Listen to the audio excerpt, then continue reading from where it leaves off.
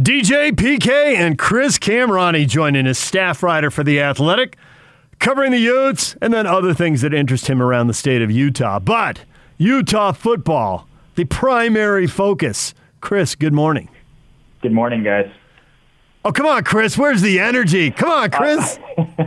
I was going to start off by saying I thought you guys had forgotten about me, but I'm glad I haven't been forgotten yet. Oh, I was texting you during a radio appearance last week. You know I haven't forgotten about you. When do you call me? I think you've forgotten about me. You've moved on. You're national. You're big time now. You don't need to talk to me I've forgotten about you. I know PK hasn't forgiven me for not getting a haircut years ago. So until that day comes, I don't think it's ever going to happen. I'm probably going to be perpetually in a doghouse. No, that's your calling card. I think you got to stay with it. That's giving you your separation. Well, I don't know if that's a good thing or a bad thing, but I'll take it. So we want to jump in here and talk a little Utah football with you. There's plenty of stuff I'd like to talk to you about, but that's the thing you devote the most energy and attention to. It's the primary reason The Athletic has you, and it's what they want you writing about. And just 2 hours ago, you posted a story. The headline is Utah prepares for spring practice. The question, again, is about the starting quarterback. Everybody wants to know about the starting quarterback, and PK will tell anybody who will listen that it's going to be Charlie Brewer. And I was talking to somebody who, has a little info on the Ute program and is like, well, of course it's going to be Charlie Brewer. What are you, stupid? So why are we discussing who this is going to be? Because everybody who seems to have any inside info is like, obviously it's Charlie Brewer. What are you thinking? You know what? Conventional wisdom points to that, but I'm going to snap a curveball, and I'm going to say that Ja'Quinden Jackson has a shot at this thing. And I'm just saying that based on recent history of quarterback battles at the University of Utah. I know it's only within the last 5 years, but looking at 2017 when Tyler Huntley beat out a senior captain in Troy Williams, and then going back to last year, Cam Rising beating out a senior captain in Jake Bentley. I'm not saying the third time is going to be an underclassman charm necessarily, but it's an interesting place to be, guys, because you guys talk about the existence of the transfer portal pretty much every day on your show, and rightfully so. But here's the thing, if Ja'Quinden Jackson and Charlie Brewer are theoretically 1-2 this spring, with Cam Rising recovering and the true freshman Peter Costelli probably third in the pack. If you're Andy Ludwig, if you're Kyle Whittingham, do you really go all in on a senior grad transfer who only has 1 year left? Or if the separation isn't that substantial, do you go with the guy who has as many as 4 years to play, knowing that here's a guy who, while he doesn't have game reps, he doesn't have the 10,000 career total yards of offense that Charlie Brewer had at Baylor. Here's a guy who was at one point the number 3 dual threat quarterback in the country, and a guy who is, by all intents and purposes, does everything that Andy Ludwig wants to do from a quarterback scheme standpoint, meaning he can throw the ball and he's a threat in the rushing attack. I understand that people assume that Charlie Brewer is the guy, but I think a lot of us assumed last year that Jake Bentley was the guy. All right, Chris, I need you for an hour now that you brought all that stuff up. My brain was just on fire when you were saying all these things, because all of us are pretty close to the program. There's some stuff I'm going to throw at you to get your response, and it's a in favor of what you're saying, and it's also against what you're saying, and I'll start with in favor. One thing I've learned is Kyle loves running quarterbacks because he's a defensive guy, and he's always felt that mobile quarterbacks are the toughest for him to defend. And let's face it, we know that's the way he approaches everything from the football perspective. So that's in your favor. Now, against your favor is Kyle turned 62 this year. I don't think he's going to be coaching at 67, 68 years of age. So he is in a win-now mentality. And then with this kid Brewer, if Brewer helps him win this year, because there's no reason why they don't contend again this year. And they've been right there. Throw out last year. Last year was just not even worth discussing as far as a race for the South and for the conference. But the other 2 years, obviously, they were right there. Washington, and we know all that happened, so I don't need to go over that stuff. So in against it is Kyle's got a win-now mentality because he's not building a program. He's trying to win now. So those are my two thoughts there. Respond to that. So regarding, the win now mentality, I understand that. And you know what? It's really weird, guys, because what transpired at Utah the last 5 years is it's gone against pretty much everything that runs to reason of what you would go with. Like the fact that Troy Taylor went with Tyler Huntley over Troy Williams, that really never happens. And the fact that it happened again a few years later, even under a different offensive coordinator, just goes to show that Utah isn't afraid to go with the quarterback that they believe has the most upside and who can help them win now. Now, the win now thing is a little tricky because you throw in a guy like Charlie Brewer who comes to Utah who's thrown for, I think, 9,700 yards in 4 years in the Big 12, rushed for another 300 or 400 yards. So Charlie Brewer in his own right is a dual threat quarterback too, in a sense. But Charlie Brewer also comes to Utah with a recent history of some injuries, some head injuries.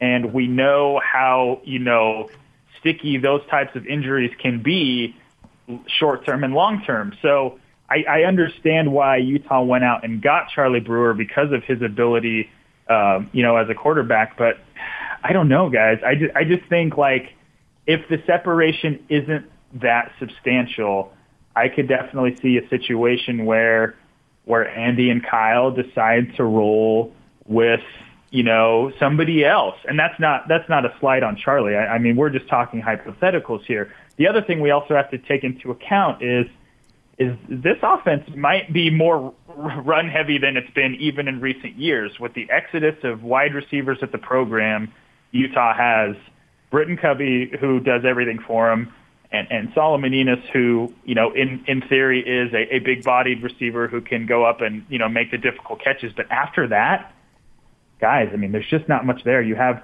Jalen Dixon coming back, but he took a year off. We don't know what he looks like physically.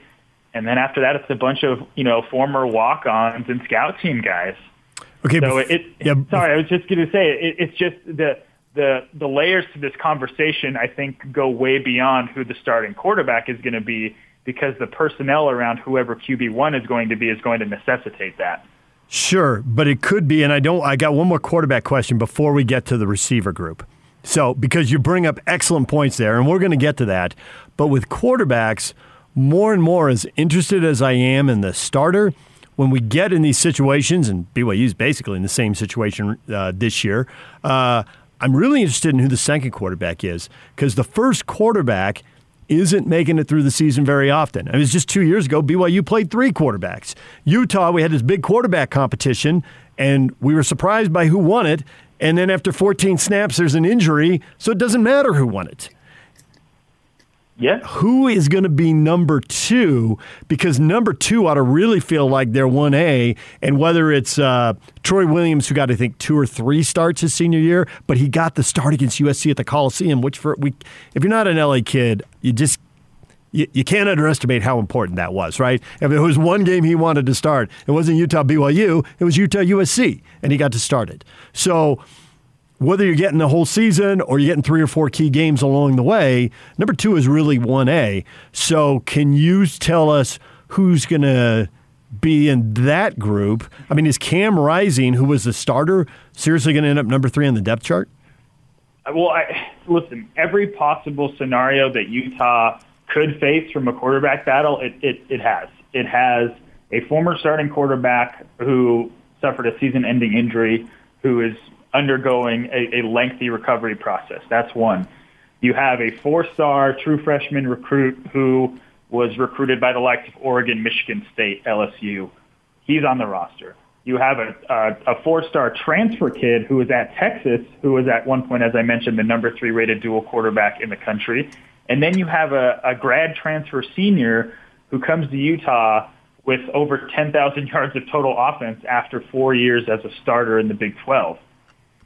I know, like, the question is always going to be quarterback here, but like this is on another level of what Kyle and Andy are facing in terms of how they settle this thing out and what how the dominoes fall. I do think in terms of like who is number 2, it depends on how Cam recovers from his surgery and his rehab. I know Kyle said that he wants to have Cam get a legit shot in the fall if he's able to recover and get there, and I understand that. But if we're operating in the scenario that Cam isn't 100% by the fall, I think you go in thinking that Ja'Quinden Jackson and Peter Costelli are kind of in the running for that number 2 spot because essentially they both have the same amount of eligibility based on last year, with Ja'Quinden Jackson's true freshman year not counting towards his eligibility. But again, like everything is so up in the air because you have all of these different variants of quarterbacks, and you could potentially have 4 starting caliber guys come fall. It's going to be very interesting to see how it all shakes out. The Guy Holiday situation was something that caught me by surprise, and DJ and I did a little research. It's a little more understandable now. What is your take? Well, you know what, guys? When it comes to stuff like this, I'm always going to rely on the person who was affected by it themselves the most. And when you guys had Guy on last week, I think Guy spoke his truth, and he was very forthcoming and transparent. And for anybody who knows Guy Holiday, you wouldn't expect anything less. But it was really, intriguing to hear him talk about the mental and physical toll that the last few years have taken on him. I didn't see it coming either, but listen, sometimes changes are warranted, and Guy said that himself. And the reality is maybe it was a confluence of things coming to a head at one time, but, losing a guy like Brian Thompson to ASU is one thing, and I understand the Samson Nacua departure. There were some other things, family-related reasons that he and Puka ended up back in Provo together. I understand that. But to have 2 guys who are, in theory, 2 of your top 4 receivers bounce a few weeks before spring ball, that does not bode well for the trajectory of the position group. And I just think those were kind of the 2 last straws, and Kyle and his staff felt like they needed to make a change. PK has often said that there are people with good knowledge of the program who've wanted to go Stanford double tight ends. And under one head coach, but multiple offensive coordinators, although we've seen a taste of that at times, we've never seen a really steady diet of it the way Stanford does. But given everything you just said about the receiver position, and they got 1 or 2 guys maybe they can count on, but they do seem to have a group of tight ends that is pretty good.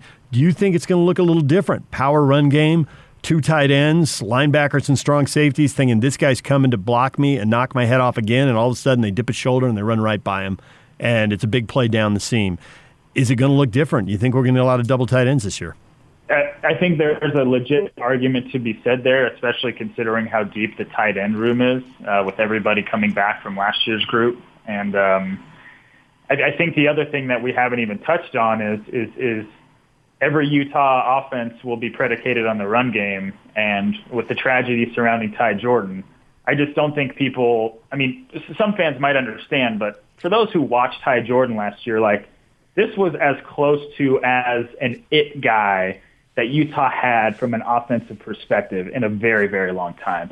I know Zach Moss is the best running back in school history, but just watching the way Ty Jordan played football as a true freshman, it was different. And I think you guys would probably agree with me on that standpoint. And to have that sort of tragedy hit your program and lose a guy like that and then have to replace him in such a short amount of time, and to do so with 2 transfer portal guys, I think the offense is just going to look remarkably different this year. And that, I don't know if that's a good thing or a bad thing. In theory, you have a 3-headed monster at the running back position with, TJ Pledger IV and Chris Curry and Mekhi Bernard.